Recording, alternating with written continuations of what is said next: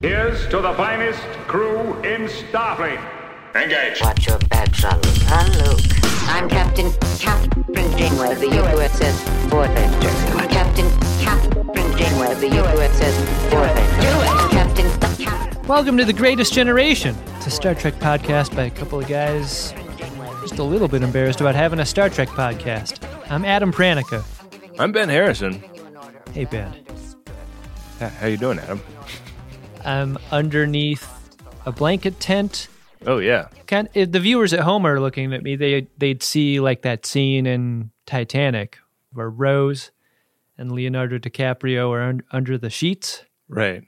That's where that happens, right? Am I thinking of a different movie? I think of the topless scene where he draws her. Oh, wait. Am I thinking of Pearl Harbor where Ben Affleck and Kate Beckinsale are also under sheets? There's a lot of under sheets movies, huh? Yeah. Usually people get under sheets if they're going to do it. There's also the movie called Under Sheets where that girl pops out of a cake. Yeah, and Steven Seagal has to stop her. Yeah. Yeah. I see you have a folding ladder there behind you. Oh, yeah. Not an OSHA-compliant model, it would seem. You've got the all-metal frame there, so... yeah. This is not an OSHA-compliant podcast, though, unfortunately. Yeah, we've had a lot of interventions from the federal government about what an unsafe workplace this is. Yeah, unsafe at any speed, but we prefer 1X. Yeah. Just so you know. We prefer 1X. Just so you know. Yeah.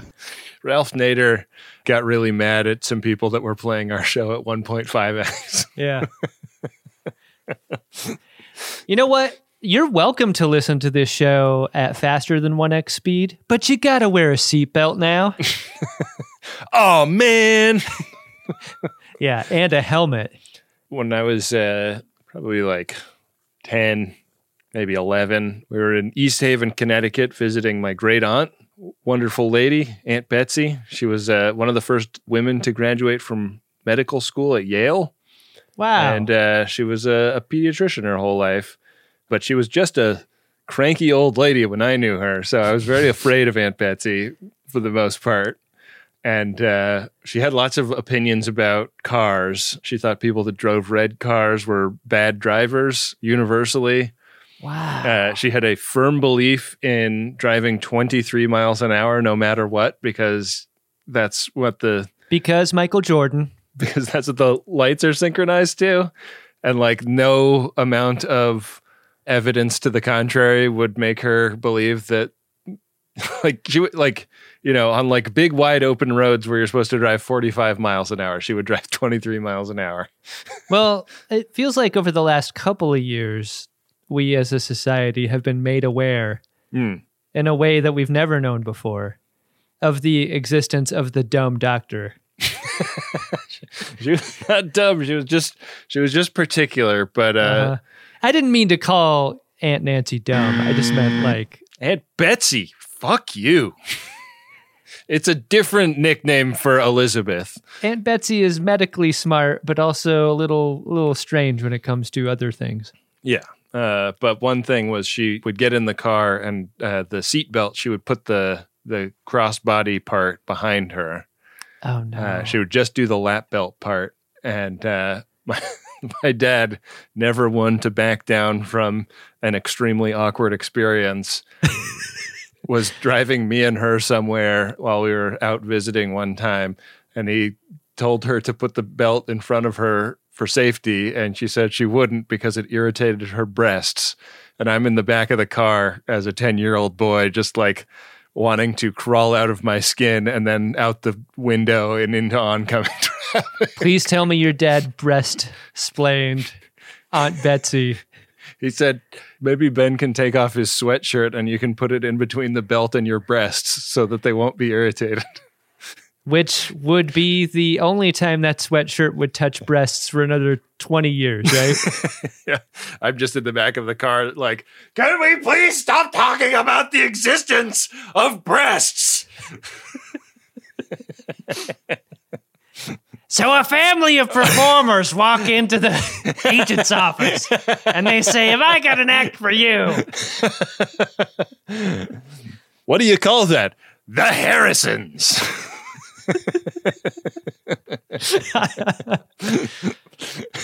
Oh, Ben, we've got a great episode of Star Trek Voyager to discuss today, don't we? One of the best. I see what you did there. It is, Adam. It's season 4, episode 25. What?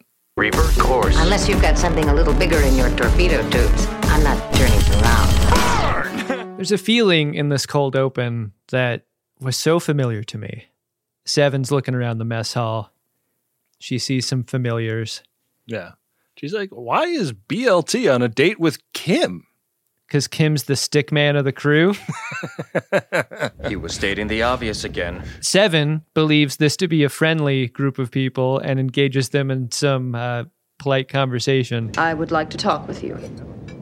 Okay. I think the thing that foreshadows the awful thing that happens in a moment is that Seven does not sit down. She just stands there and kind of like asks them questions without giving them enough time to answer them. She's just rapid firing questions at them. Yeah. Ensign Kim, what is your place of origin? Specify the foods you find enjoyable. List the sports you play. The questions get more probing as the questions continue. And there's no answers, like question on top of answer, on top of question, on top of answer, and on and on. This is a bad moment for Seven.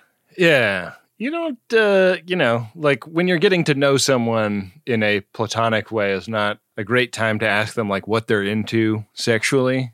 Yeah. Like definitely if you're dating someone, you want to ask BLT what she's into. But if you're just BLT's friend, you don't ask her like what she does with her sex partner. Yeah, you just let that factoid spill out. You don't ask. Right. You're just told about what's going on there. Adam, what is almost always the explanation in a cold open for something seeming extremely weird? Okay, that's it. Computer freeze program. It's always a simulation. That's right. This one in particular is called the Introduction to Human Interactions course, and the Hollow Doctor is the professor. But what my theory presupposes is that he might as well be teaching co-hosting a podcast. Because the lessons here are the same. Don't interrupt. I should probably be auditing this course all the time. Yeah. It's one of the cool things about living in a town with a big university is you can go sit in on a lecture and like just soak it up, you know? Yeah. Doesn't cost you a dime. Seven is failing this class. It's not good for her. Yeah. And as the doctor explains the importance of taking and passing this class, they are told that Voyager has approached a Wrath of Khan class nebular. Yeah. Full power! Damn you! I loved this. I didn't know that this was a thing, but they referred to it as a Mutaran nebula, which is not to be confused with a Mutara nebula. Yeah. The first of its kind, the Mutara nebula. It's big as hell. They're talking about how big this thing is and how there are some weird materials in it, but not enough that they're like super worried about it. Yeah, let's just take the ship on in there. Why not, is the idea. The reason why not is the headaches. Yeah. No one took their broad before taking Voyager into this nebular, and everyone is in a great amount of pain as soon as the ship starts moving in there. It seems to kind of hit them at different rates. Like Harry is the first one to get it, and then it's like Tom Paris is getting it, and then it kind of like around the bridge randomly people get it more and more. And you know, the doctor is down in sick bay going like, what the fuck is going on? like half the ship just walked in my front door with lesions on their face. Tuvok, fortunately, is able to get the ship like turned around. 7 of 9 is on her way up to the bridge to treat the folks up there. But when she arrives, you know, they're just catching their breath after leaving the edge of the nebula. And she gets up to the bridge and there's a security guy on the ground. And it looks like he's covered in McRib sauce. Yeah. They roll him over and he looks like burnt ends. He's dead. They talk about this nebula just being like too big to go around. Like this is like a Necrit expands kind of problem, I guess. Except for when they show it, it's like, just go over it. Like I can see why going around it would take a long time, but going over it looks like it would maybe add like a couple of months max. 3-dimensional thinking is not what they're doing here in the ass lab. I thought that's what Mutara nebulas were supposed to inspire in people. You and me both. Maybe that's the course that the doctor should be teaching. Nebular navigation. Yeah. Instead, he pitches the idea of stasis chambers to the captain. They're talking about like, oh yeah, like everybody on the crew would be asleep and just the doctor would be awake. And the smash cut here is maybe the smashiest of cuts in Star Trek history because like they're talking about who else they can trust with this. And they smash cut to 7 of 9 down in the cargo bay, but like framed up with all the board crap behind her to really like draw a bright outline around how risky it is to trust 7 with all of their lives. This is like that moment where the parents need to go out on a date and one of their kids just might be old enough to babysit for the other kid. And this is the first time. And you're just not so sure she's got it in her to be responsible enough for that. But God, do you really need to have a date right now? Like, she did try and feed him lipstick last week. And they're like, yeah, but she is 13. Yeah. God. And 7, in her own way, tries to make it clear that she can be trusted. Yeah. But as kind of a check on her, she will have to obey the doctor in the chain of command. And this is something she naturally takes great umbrage with, right? Yeah, a little bit of anti-synthetic bias here from 7, like, which seems weird, right? Because she was part of a computer consciousness. But when she's told that she's going to be answering to a computer program, she's like, ugh, him? Hell no. I don't respect holographic pips. I don't know about you. I mean, he's pipless. They should give him a rank. Shouldn't they? Maybe adding pips to the program would like overload his hollow matrix or something. I think it's why they don't give him pips. It's because he could give himself as many as he wanted. A string of pips, even. Yeah. It could look like he's in pip chainmail walking around 6 Bay. An elegant string of pip configuration. As Nicolas Cage would say. The second you don't respect this, it kills you. So they have a McLaughlin group. Issue 1. That sort of explains stasis to anyone that's never seen a science fiction film before. Senior staff of the Starship. And, there's a lot of like... Are we sure about this whole leaving 7 and the doctor in charge conversation going on? Can I ask you a question about how many times a day you would like your vital signs checked were you to be put in stasis? Like, what is your threshold for comfort there? Is it more or less than 4 times per day? I mean... Because by my math, that's every 6 hours. Yeah. I don't like that. I think that the thing that makes that feel really dangerous is that these stasis chambers seem very unknown to them. Yeah. Ensign Kim is like, yeah, I read about these and they don't seem that bulletproof. Have they been on the ship the whole time also, or did they have to make these? They must have had to replicate them. But the replicators are famously underpowered. Power-hungry and they had to replicate so many and they're big chunks of metal. That's why I thought that maybe they'd always been there, kind of like the escape rafts on a cruise ship. Like you need a stasis thing for each crew person. The fucked up thing is that these are also the torpedoes that they shoot you out in if you die. They serve double function. It's very efficient that way. We don't have to take you out and repack you into something else. Chakotay sees the folly in this. Like he's like, Captain, talk me into this. This seems crazy. In a nutshell. I needed way more than this scene to be talked into this idea, Ben. How many questions did you have about this at this moment in time? I mean, Chakotay raises all of the concerns that would be raised in anyone's mind. Like, Tevin has been super recalcitrant since she came on board, has never really been a team player, doesn't really seem like she respects the chain of command. Well, like, upon what are you basing the decision to entrust all of our lives to her? Also, do you trust stasis tanks as a thing anyway after having just been introduced to them? Yeah. Like, I'd want to shoot a stasis bois out into the nebula and maybe put a dog in it or something. Stasis chambers. Suspended animation. Are there any side effects? I think we can handle this. All right? We need to make sure that the stasis bois is safe for life. See if Stasis Leica comes back okay. That's what I'm saying. I know you don't want to do it. Do it. Coffee black. Make it yourself. I'm trying to help you see this as an opportunity to grow. Make it yourself. You know, Chakotay and the captain were in stasis chambers when they had their little tryst on the planet when he was making her the bathtub and everything. Are these the same stasis chambers that they got into to play that scary game with the clown man? Ooh. Kind of seems like it. Yeah. And if that's the case, I could see why there's so much fear surrounding these things. Let's get out of here. You got it. Chakotay is like, can you give me some assurances that we can trust Seven and also that we won't meet Michael McKean in the process of going through this nebula? Finally, someone who appreciates me. Those were clown stasis units. These are something else entirely. And you're saying that if we don't do this, we'll get splattered against the back wall of the bridge like cat food, right? Yeah.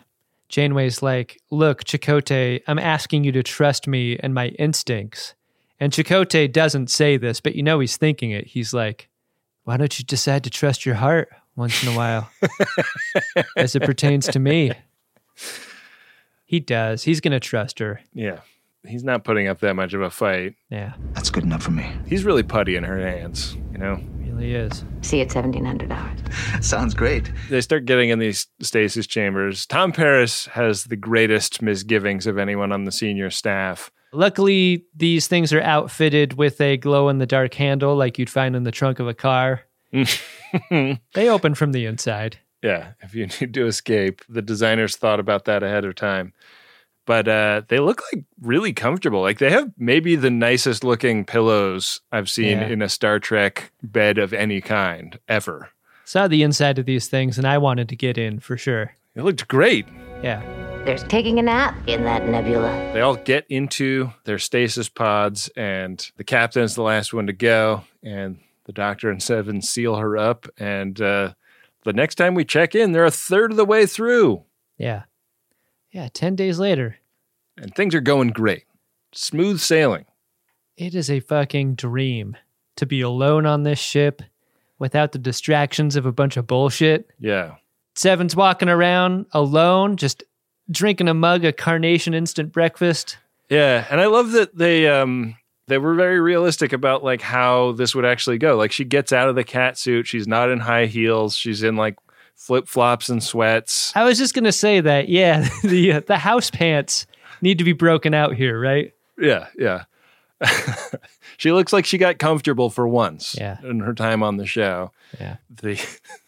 The one bit of tomfoolery, if you will, is that Tom Paris keeps getting out of his stasis chamber. He keeps pulling on the glow-in-the-dark handle. If I have to take a nap for a month, I really would rather do it in my quarters. I like how that glow-in-the-dark handle has a little graphic of somebody jumping out of the trunk of the car, but it's like it's a real like tall arc. Like you're supposed to jump up to jump out.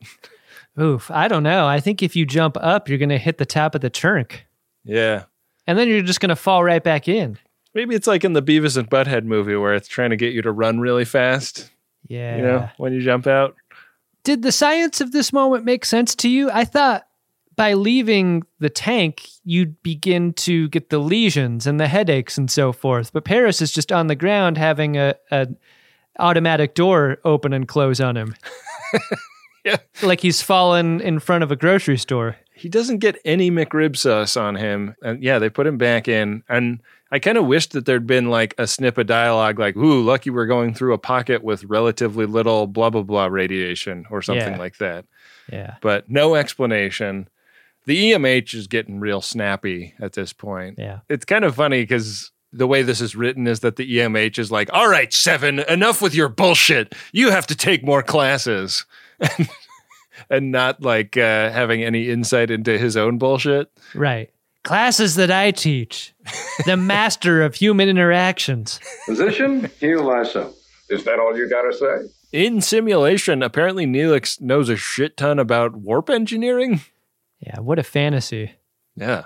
They're having like a out-of-uniform party in Neelix's restaurant, but Seven is not really throwing herself into the simulation. She is working on making the warp engines more efficient. Hey, Neelix, why don't you take the night off? Why don't you be the guest at your party for once? You know, there's different kinds of people to throw parties, and Neelix really strikes me as the kind who really martyrs himself to the party. Like, he really does not get to enjoy himself when guests come over. And I've really been that way in the past. I'm trying to learn how to prep the party sufficiently that I can just be in the moment when people are there and not constantly worrying about mixing the next drink or getting the dogs on the grill or whatever. That's a great call. Proper preparation can lead to a pleasurable night. Or just like getting it catered, you know, calling in a DoorDash order or whatever. God, we are really at the age of like catering a party. I've never done that before, but boy, what a dream that would be. Just have a taco truck roll up to your driveway and just do it like that. That'd be amazing. I've never done it either, but I've had friends do it. And it's like, man, this is really the right way to do it. This is fucking classy as hell. We got to do that sometime. Yeah. Maybe the Uxbridge Shimoda holiday party can be that this year. Yeah, for once it'll be not just you and me getting hammered alone in some dive bar and then succumbing to food poisoning. Yeah. A restaurant with a C in the window is usually the location we select for a Oxford Shimoda holiday party. Sure is. God. Seven is not quite getting the goal of this program. This is supposed to be party friend, not party business. Because Seven is like chopping it up about work with Neelix and Captain Janeway. And they get into a huge argument about how to work together while working together a little less. Right. Like that'd be a good idea for them, right? Yeah, the EMH is saying like, I'm ordering you to do this, I'm ordering you to do that. And she's like, maybe you should order me to like not have to interact with you that much so that we don't keep coming to blows like this. Yeah. And while they're having their little odd couple fight, we get a banger. They have to split up. The Doc goes to the bridge and Seven goes down to engineering. And it turns out that like they're getting like weird false readings because as she gets closer and closer to the engineering section, he's like telling her more and more dire things about what's happening to the ship. And when she opens the doors to surely get blown out into space, like every Star Trek podcaster dreams of, yeah, the engineering section looks fine. Looks fine. You look closely at Seven here, and there is just a twinge of disappointment when those doors open and everything's fine. It's all right, Doctor. False alarm. I mean, on one level, she's relieved because she, you know, if you're going to go out, you want to go out looking your best. And she's, you know, she's in the sweats and the t-shirt and the flip-flops, and she just wouldn't be happy going out looking like that. But on the other hand, like relieved not to be going out. Fair. Yeah. So there's like weird false readings, and they locate this to gel packs, these neural gel packs that I feel like they come up like once every other season that the Voyager has a special type of computer, and there are bio-neural gel packs all over the ship. And it seems like they're getting fucked up by the nebula, maybe like people do. You know, like maybe the McRib sauce is getting into the gel packs or something like that. A big sack of McDonald's McRib sandwiches. This danger hits really different from other types of Star Trek ship dangers, right? I was thinking a lot about that episode of TNG where there's that computer virus that infects the D after they watch the Yamato explode in front of them. Oh, yeah. And like how much more present death was in that episode than it really ever is here. This is introduced as just a kind of thing that needs to be triaged over and over and over again. It rarely rises to the level of the ship is going to explode at any moment. Right. I think that's an interesting choice. I mean, anytime that it does, that turns out to have been a red herring of one kind or another and not an actual danger that was really present. Yeah. It's a weirdly light episode in that way, given that it's kind of a haunted house of isolation and vulnerability episode. Right. And it's very specifically laid on one person instead of the ship and the crew. Our course is locked in. What? Listen to me very carefully, because I'm only going to say this once. Doc is one of those coworkers that just complains about everything, and Seven doesn't really complain about much at all. She just absorbs this. I mean, she's a good ear for the complaints, you know? Mm-hmm. The Doc practically encourages Seven to do this as a way of coping. Yeah, and it's not like she's going to have much choice, because while they're fixing the gel pack, his emitter starts glitching. He has to like sprint back to sickbay, because if the emitter goes out, they could lose his program for good. They make it back just in time. And after looking at the hollow emitter, it's clear that this is not a fixable problem. So the Doc is going to be stuck in sickbay for the remainder of the mission. That means that Seven is going to be the captain now. Look at her. Look at her. She's the captain now. Yeah. He's going to be confined to sickbay. So now it's day 29, like a long time later. Yeah. Did that all take place on day 10? All of that stuff we just talked about? Pretty big day.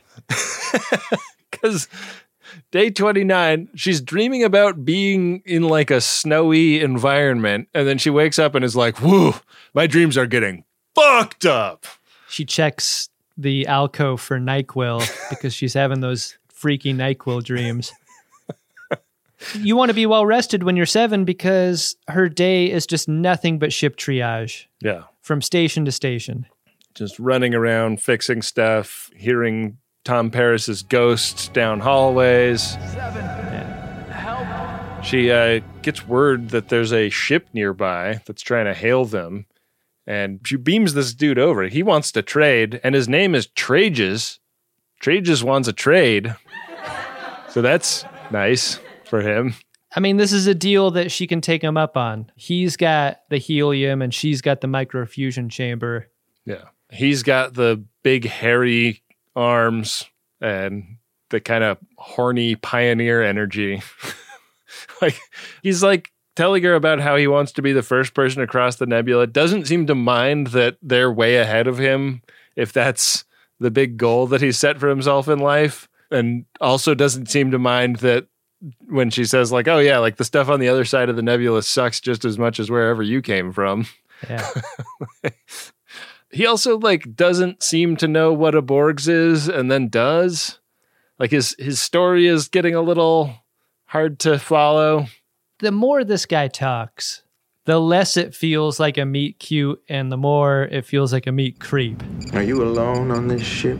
Yeah, and I think that it's like the show has already done an episode about like a dude kind of assaulting Seven, and I feel like they toyed with the idea of this being more like what Trages was about. Yeah. Because it feels like that kind of threat.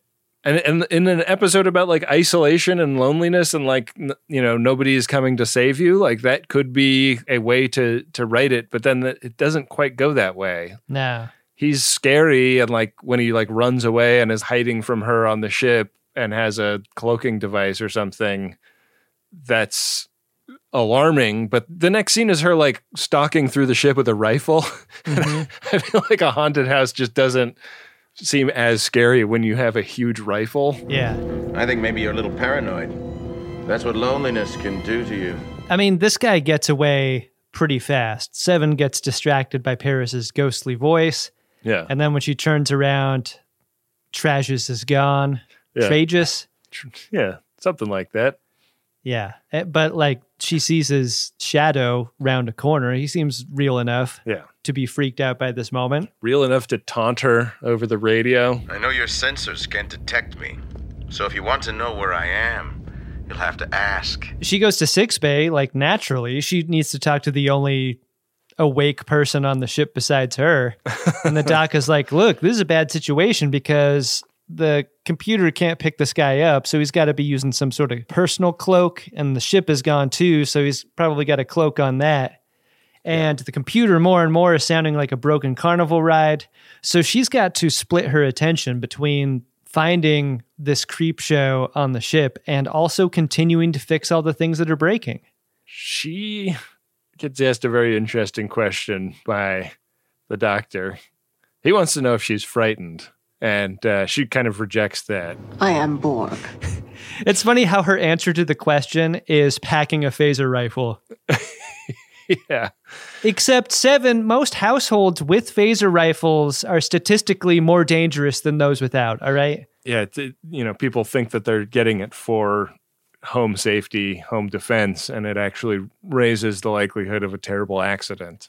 Right. I mean, but at the same time, when you have a Borgs in your house, those statistics are frighteningly similar. I haven't seen one of those movies where they're like elaborate tricks that people have to like get out of. Like there's a key in your belly and you have to dig it out with your bare hands to unlock yourself, or a bear trap is going to bite your neck off or whatever. Yeah, you're talking about Saw. Yeah. The Saw family of films. Yeah, so this sort of has some Saw, right? Like the like taunting villain over the radio. Sure. But it's like a two can play that game kind of thing, because like the second he starts taunting her and then reveals his location, she like cuts the oxygen to the bridge and erects a force field around it.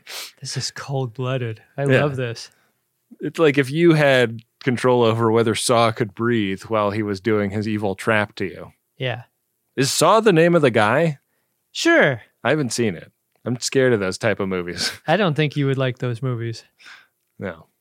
This is also the scene where 7 watches Paris and Ensign Kim ignite and die on that upper level of engineering. A very Event Horizon kind of image, I think. Yeah. Love a spontaneous human combustion scene. I felt heat. This is not something that's in our heads. Really scary. Really nice special effects on that. Yeah. Sadly, Tragus does not consent to the breath work that 7 is into, and he succumbs on the bridge. And so 7 like radios to the doctor, who is just marching down a hallway at this point, and he's like, the mobile emitter is back in business, baby. Yeah. It's like, since when? Like, what the fuck are you talking about? It's back. Kind of a lot happens off screen in this episode. Yeah. Like, was the doctor literally just sitting in sickbay, like tinkering with it? I've been working on my mobile emitter. I think I'm making progress, but I still can't leave sickbay. Yeah, he had those little jeweler's tools. Oh, yeah, like a loop and the little tweezers that you use to repair a watch. Jeweler's tools. Ah, the rural juror.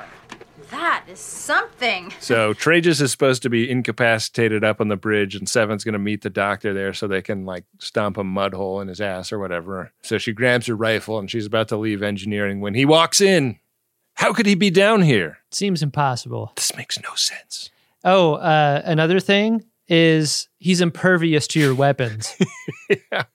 Yeah. Tragus is nebula-proof and phaser-proof. And he starts telling her about how bad she is because she's a Borgs and how she's alone and weak and pathetic. And as he's doing this, like the warp core goes from blue to green to really accentuate the point that he's making. Mm-hmm. The doc walks in and just sees 7 gesturing to an empty room with a phaser rifle. Not a good look. Yeah. She's yelling at the wind. So he starts to try and like work on convincing her that she's been hallucinating Tragus. Tragus wasn't real. And there's another banger here, right? There's like the EPS goes out at this point. Right, because one of the ways that 7 has kind of helped out the doc is like patching his power through the EPS conduits. And this thing just exploded in engineering. So the doc starts blinking out here. Yeah. And things are frantic because the doc is like, look, your mind is going to continue to fall apart here. And you need to at least be with it enough to repair the EPS conduit so that you can bring me back. Yeah. So hold it together. He's like, there's antipsychotics I can put you on, and the dosage is I've got to get that Latinum? Put your Latinum where your mouth is. I've got to get that Latinum? I think we've just struck gold. One of the amazing things about making The Greatest Generation is getting to see all of the cool, creative stuff that the Friends of DeSoto make when we do a Code 47 episode. People send in handcrafted stuff all the time, and they send in their books, they send in paintings, they send in crochet work. It's so cool. And I want a few more of you to have websites to direct us to in those letters. I want you to put your beautiful work on display for the world so that when we get to look at it, we can tell people where to go to get a look at it themselves. And you don't have to know anything about building a website to build a website these days because you can use Squarespace. It'll look beautiful no matter what kind of device people are looking at it on. Hell, you can even sell stuff using a Squarespace website. Don't make your cool creative project Captain's Eyes only. Head to squarespace.com/scarves for a free trial. And when you're ready to launch, use offer code SCARVES to save 10% off your first purchase of a website or domain. Boy, do I love a microdose gummy from Lumi Labs. I'm running low, so I'm going to head over to microdose.com pretty soon and put in another order. Microdosing is a technique I use to steer my mentals in a preferred direction several times a week.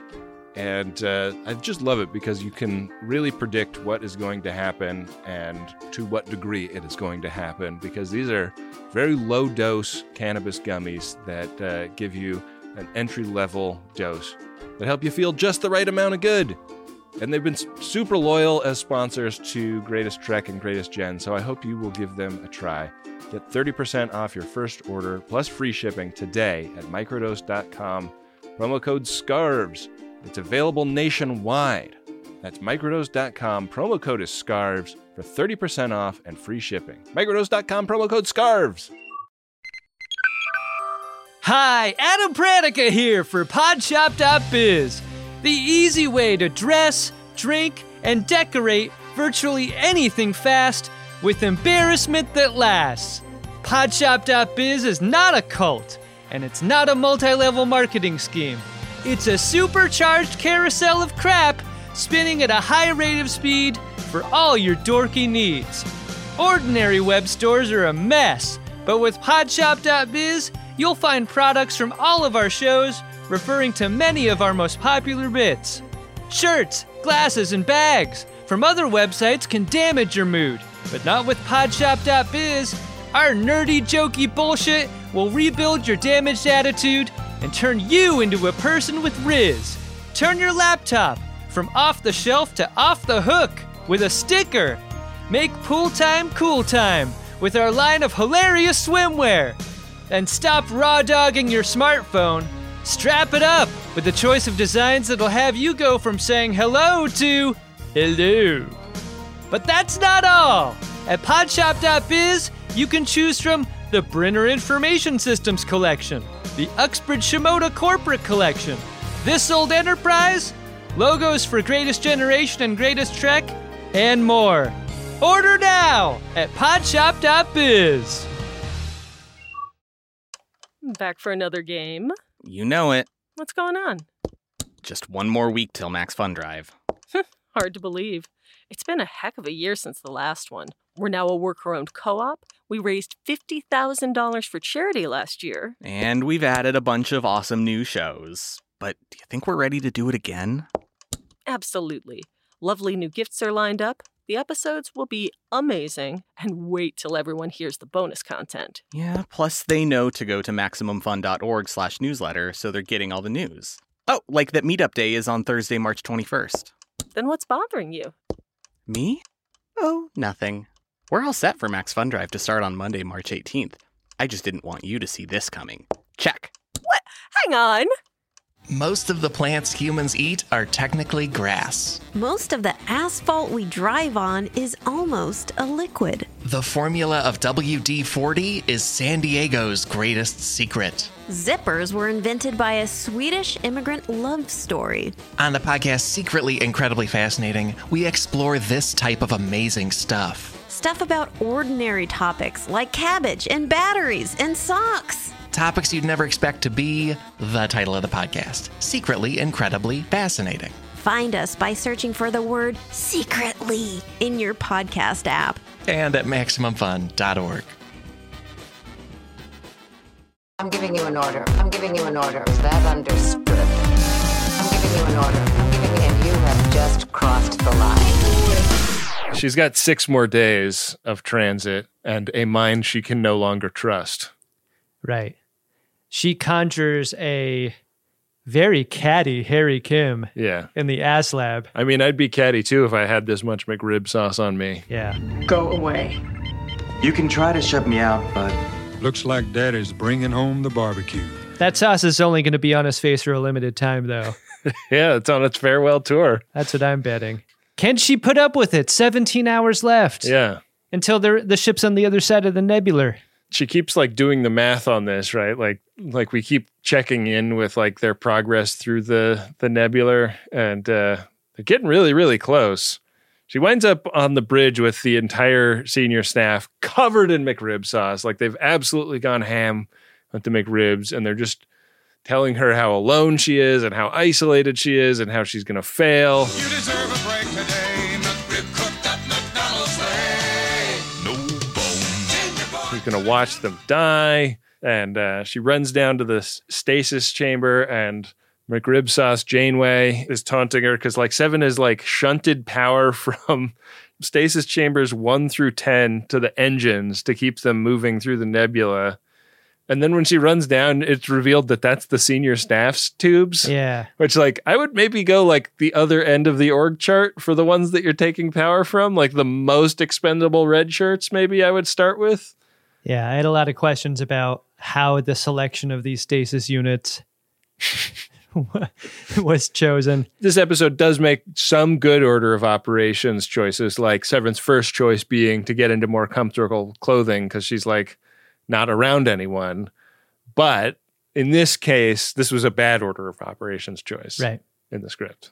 As 7 makes her way back to the bridge, the corridor is filled with green smoke, and she meets up with the Borgs there from an Aaron Sorkin TV show. And this is a part of the episode that is very focused on her time as a Borgs and is really encouraging of her to either rejoin them, like the doors open up and there's a Borg's cube waiting for her, and Tragus is like, look, you got to jump out of this turbo lift and into the Borg's cube. It's where you belong. You don't belong alone. It's your home. Are you too good for your home?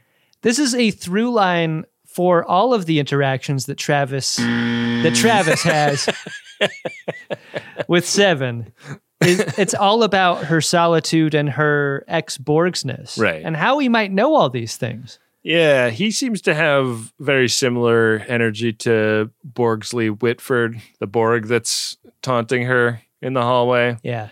All of the negging is about her not being in a relationship at her age, and it's just very hurtful stuff. You will die alone. Like, my parents say the same stuff. Leave me alone. There's 11 minutes left. She's shunted the power from those 10 stasis chambers to the propulsion, and then she turns off all life support and shunts that remaining power into the 10 chambers. But that means she doesn't have life support where she is. And I was like, put on a spacesuit, 7, or get in a shuttlecraft, which has independent life support. I mean, she kind of gets negged into doing this, right? By the Caddy Bridge crew. Yeah. Yeah. They're like taking bets on what she's going to do. Yeah. Harry Kim like pulls out like a little notebook and like wets a pencil on his tongue. Yeah. Yeah. They are very cruel to her. It's really, really mean. She feels things. I think that's like the main takeaway of this episode is that like up until now, you aren't exactly sure if she feels anything with the way people talk about her and around her or at her. Yeah. And she suspects that she's not liked and not trusted. I think it's about us learning about how much she feels and maybe also herself a little bit learning about that. Yeah.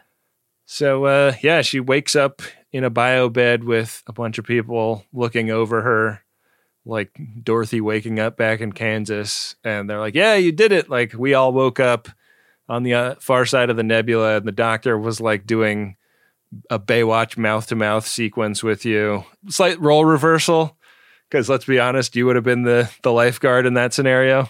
Seven looks around and like she squints at Chakotay and then looks at Janeway and then back at Chakotay and at Janeway again. And she's like, so wait, you were in those chambers for like 30 days. I had a major medical emergency. You got out of the chamber, went and took showers and did your hair again. While I was on this bed, maybe dying. You got yourself together and fixed your bed head and then came to my bedside? That's the order of things? How dare you? And then it pans over and Harry Kim is sitting there like super disheveled and like... He didn't take a shower. Yeah, he's like been at her bedside the entire time. He reeks. 30 days, no showers. Can you imagine the smell when all those stasis chambers open? Just the unwashed humanity that wafts over everyone. I'll tell you about the strength of the hair product that I want to use. Stasis chamber strength. Sometimes it's like soft hold, firm hold, stasis chamber. Yeah. When you go up to the number of G's that you're traveling to get out to the event horizon, your body turns into cat food, but your hair stays right. Yeah, perfectly in place. Yeah. So the button on the episode is Seven showing back up in Neelix's restaurant for the first time for real in the whole episode. It was always a simulation before. Mm-hmm. And she finds a group of three buddies at a table, BLT, Tom Paris, and Harry Kim, and invites herself to join them for funsies. Way to sit down, Seven. Maybe next time, even if you're not hungry, I think there's always room for soup, right? Yeah, or just like, glass of soda pop or something. Yeah. Just so you have some business to do, Yeah. Yeah. And don't make the server feel like they're just like serving four people and they're not going to get a tip from one of them, Like, don't ask for free shit. Like, oh yeah, just bring me water and bread, Yeah. No. Get something so that you can cover their costs. You're part of this now. The group is pretty sympathetic to Seven in a way that they haven't been up until now collectively, I think. They're like, wow, what was that like? On the ship all by yourself? Must have been crazy wearing around your house pants that long. And Tom Paris is like, why are the like knuckles on my hands like calloused? Like I keep pulling on like a T-shaped like pull cord over and over again. Feels like that's all I did for the 30 days. My neck really hurts too, but like in two specific places, like a door has been closing on it over and over again. Not here or here so much, but right here. Did you like this episode, Adam? I'm really easy to get along with most of the time. But I don't like bullying, I don't like threats, and I don't like you. It's a nice ending, isn't it? It is. I think that there's like some tonal paths not taken in this episode that I sort of wish that they'd taken. Yeah. Some others that I'm glad that they didn't take, but like it is a very interesting character study of Seven, and I think it is like strengthened so much by the way it concludes for being as uneven as it was on the way there. Yeah, I mean, Jerry Ryan carries this episode in a way that is both great for Jerry Ryan in demonstrating her greatness, but also like Star Trek can sometimes Star Trek be like that in that it focuses its stress so much on one person instead of distributing it around. Like I can feel the stress in more than one way as a viewer, and I kind of wanted to. Like I wanted the moment before getting into the pods to be more intense instead of comical. Yeah. Yeah, they're definitely playing Paris's like very relatable fear for like a silly thing. Yeah. In this episode. Seven's the only one permitted to feel that kind of fear in a way that I think makes for a more powerful episode for her and her character. But, like the true depth of the horror of the circumstances would mean realizing that is going for everyone. And it's only at the end that we start to feel that way when power starts being turned off to some of the chambers, right? Yeah. But, I mean, as an episode, I think it's great for what I hope it does to Seven, because I like seeing her treated with kindness. She's had a hard road. People really don't seem to get along with her, and she doesn't get along with anyone else. I mean, no amount of holodeck training is going to help this. Like, I think that's one takeaway that we get from this, right? Like the docs programs are not helping. What is helping is sitting down with people for real. Yeah. And to their credit, I liked how welcoming those people were. These are all people that, for one reason or another, might have misgivings about welcoming her at this point. BLT most of all, right? BLT hates her. She punched Kim in the face. Or no, she just bowling pinned Kim him. is like dumping cold water on his erection under the table.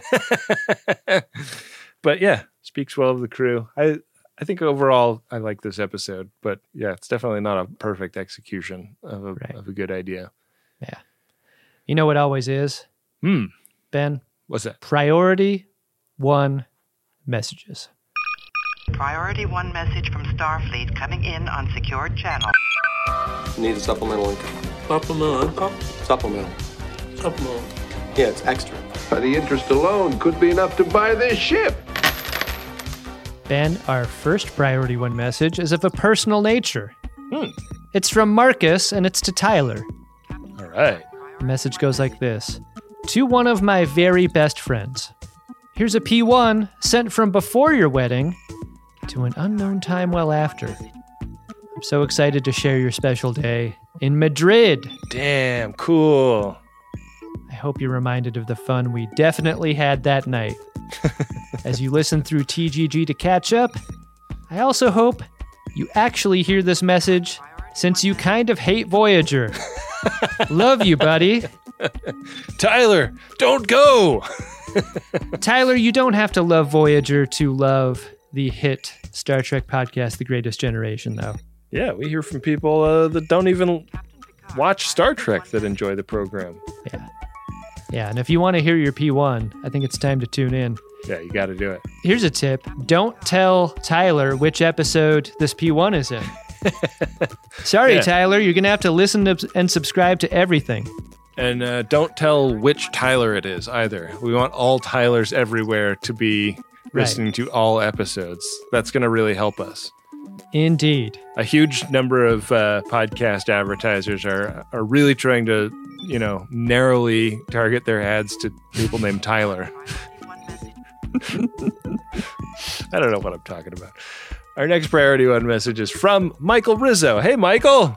And it is to Adam, Bree, Laura, Carl, Kit, and Marie, but mostly Lieutenant J.G. Jake. And it goes like this. Regarding the hashtag crotch dice continuation, I'll see you in early August for the 57-year mission. Synchronize your watches and their decibel warnings for the Pranacabana.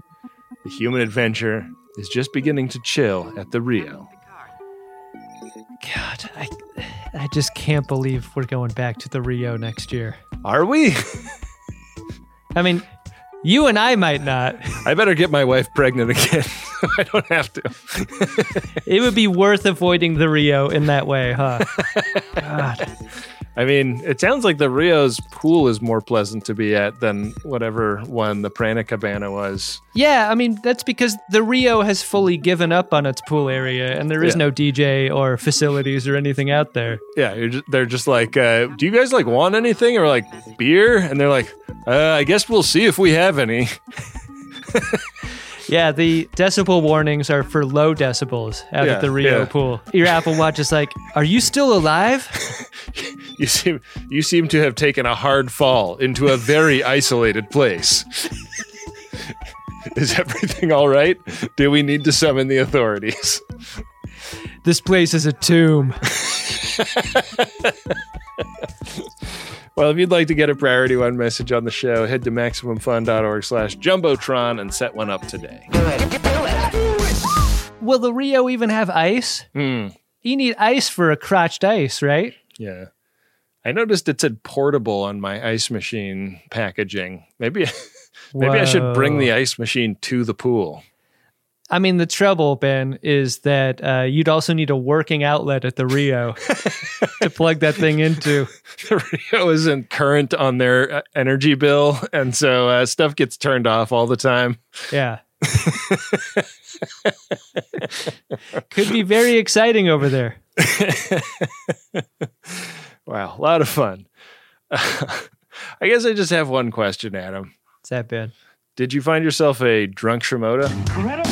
Drunk Shimoda! This is an episode of very few characters, right? Yeah. So I think you're narrowing your Shimoda confinement beam down to the Doctor and Seven, if you're me, the way I'm thinking about it. Yeah, I guess so. But I'm not thinking about it in that way. Spoiler alert. Spoiler alert. The guy I can't get out of my head is that Borgs from Sports Night. Yeah. He's so recognizable to me. I was like, oh, look at that guy. He's from Sports Night. I'm going to make him my drunk Shimoda. Wow. That man has a name. His name is Ron Ostro. He's been in a lot of things. Most of them. Man, I thought your Aaron Sorkin thing was just that they were doing so much hallway walk and talk in those sequences. I mean that in both ways, but like this guy is from the Aaron Sorkin school of television. Man, he's in everything. That's why I made that Borgley Whitford joke. I didn't recognize him. It was great. It was great, and it didn't work. Go back and edit it out. Now you are imperfect as well. No. I'm embarrassed now. I liked it. It didn't make sense. It didn't. So fucking frustrated. This is what I get for not having watched Sports Night. There was a time when everyone was like, you got to watch Sports Night. It's the greatest. Yeah. That's like 4 eras of better kinds of television ago. Yeah. like that was the Arliss era prestige television show. It's so weird how Sports Night and Studio 60 and all that, like, why is there always a scene where 9/11 is evoked? Aaron Sorkin's really obsessed. Only way Sorkin can blast. I mean, Fix You wasn't even a song. Yeah, shit, man. My drunk Shimoda is McRib Sauce, Ensign Kim. Yeah. In the Ass Lab. Good one. Sassin, 7 of 9. I just loved the role reversal, and I thought that Garrett Wang's it can be hard to change the status of a character in a fun and plausible way. But he's always been sort of on his back heel around 7, and him being the one making fun of her and belittling her really worked for me in that scene. Yeah, I like how Garrett Wang is playing Kim the last couple of episodes. He's kind of stretching him out a little bit. Yeah, it's nice. Well, Adam, why don't you head to gach.biz/game while I tell you about Season 4, Episode 26, Hope and Fear. A mysterious alien with a knack for languages is able to repair a damaged message from Starfleet. Boy, they really dropped that storyline for a long time, I feel like. We got something over the Hirogen comms array, but can't decode it storyline. I know. We're going back to that? Yeah, apparently. Huh. Or maybe it's a different scrambled message from Starfleet.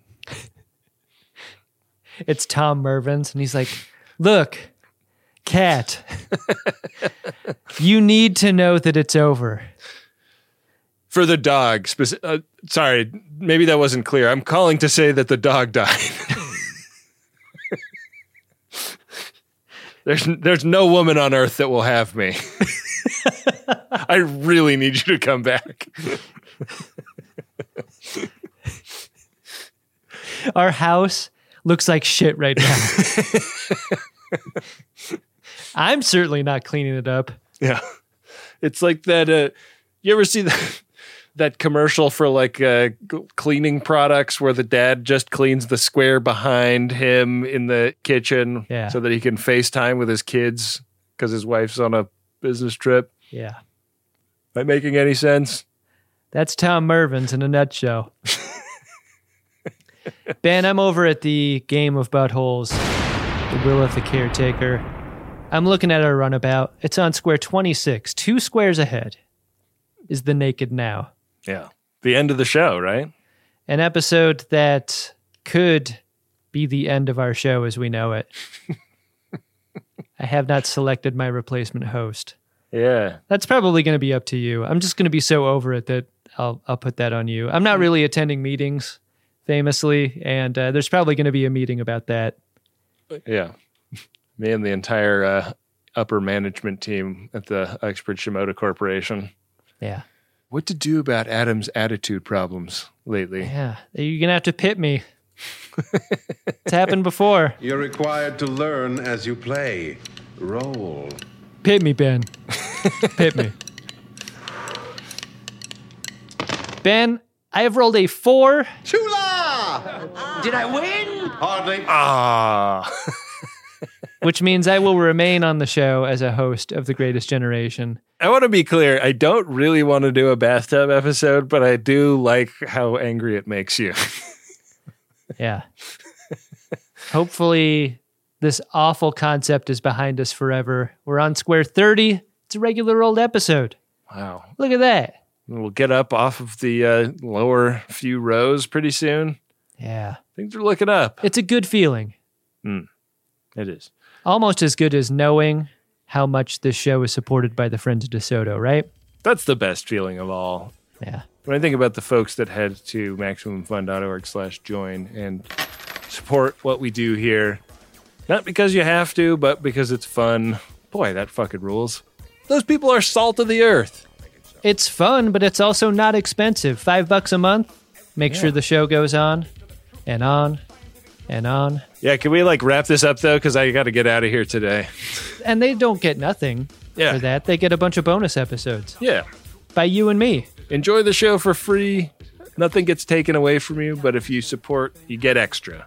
That's right. We've been making monthly bonus episodes, really fun stuff. Yeah. I think an exciting episode of Santa Monica Mountains, our Baywatch Rewatch podcast. This one features Roxanne Dawson, Adam. She was in Baywatch. So many people now feeling the chill of winter. I think they're appreciating the hot, dramatic action of an episode of Baywatch. Yeah, yeah. A show where things just explode all the time, I'm learning. Yeah.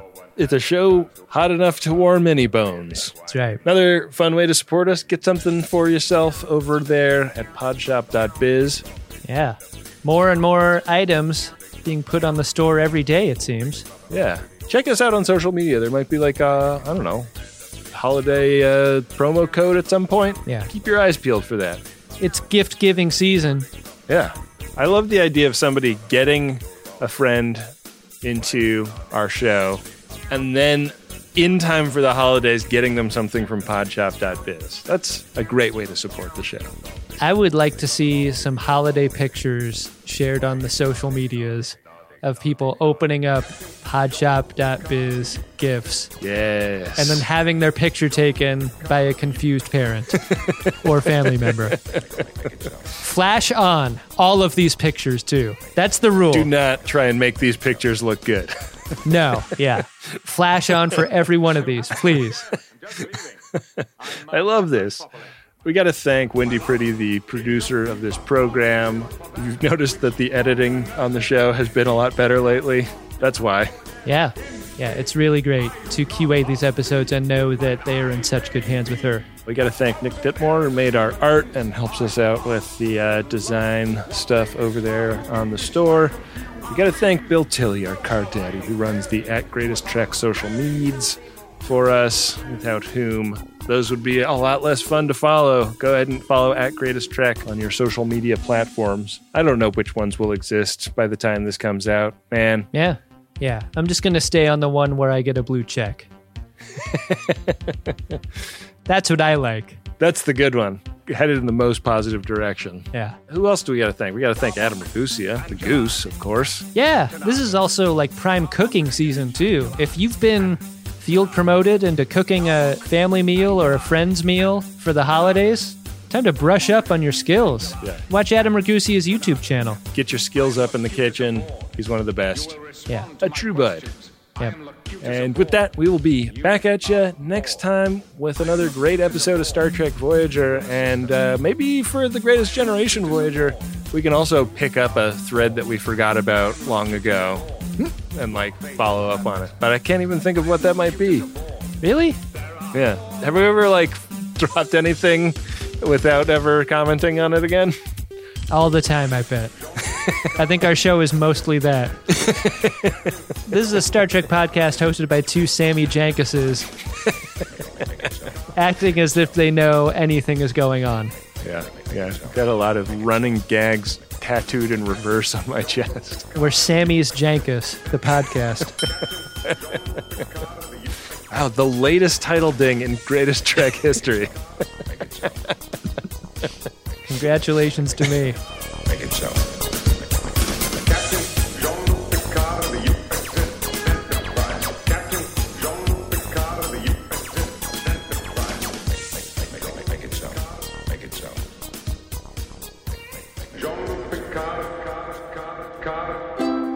MaximumFun.org. Comedy and culture. Artist owned, audience supported.